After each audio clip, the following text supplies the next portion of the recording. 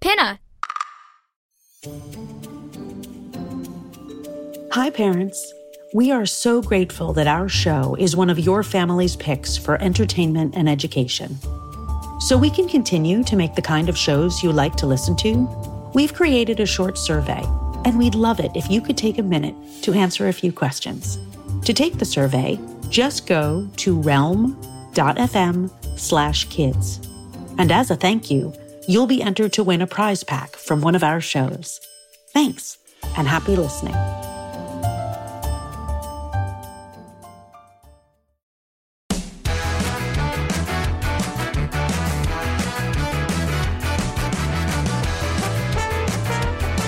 Welcome to 5 for 5 Trivia, the trivia show that challenges you to correctly answer 5 themed questions. I challenge you to score a perfect 5 for 5. We're talking about the universe all week long. And today we're asking questions all about those shining, twinkling stars. I'll ask 5 questions. You'll have 5 seconds after each question to answer. If you get all 5 questions correct, you'll be a true trivia star. Let's see if you can score 5 for 5. Question number 1. Stars come in all kinds of colors depending on their temperature. Which of these 2 stars has a hotter temperature? A blue star or a red star?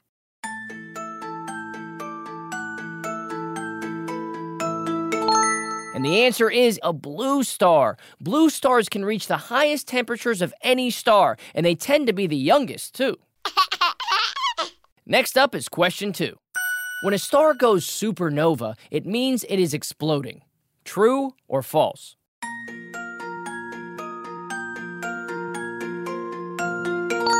That's true.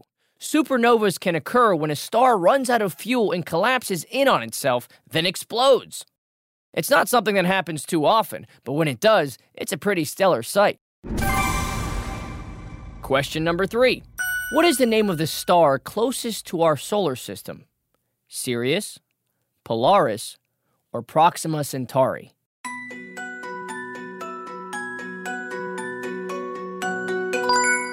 It's Proxima Centauri. Though it's not that close, it's 4 light years away, which means it takes 4 years for its light to reach us. And speaking of light travel, on to question number 4. How long does it take the sun's light to reach Earth? Does it happen instantly? Does it take 1 minute? Or does it take over 8 minutes?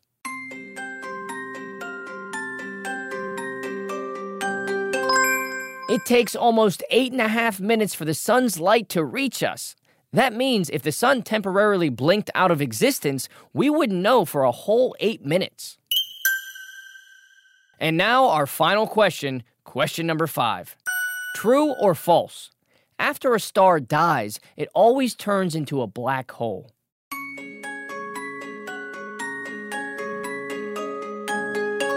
That's false. Only stars with very, very large masses will ultimately turn into black holes. Our own sun, for example, is much too small to become one. That's it, Space Wranglers. Time to tally your trivia score. How did you do today? If you got all 5 correct or learned something new on stars, then you're a real trivia star.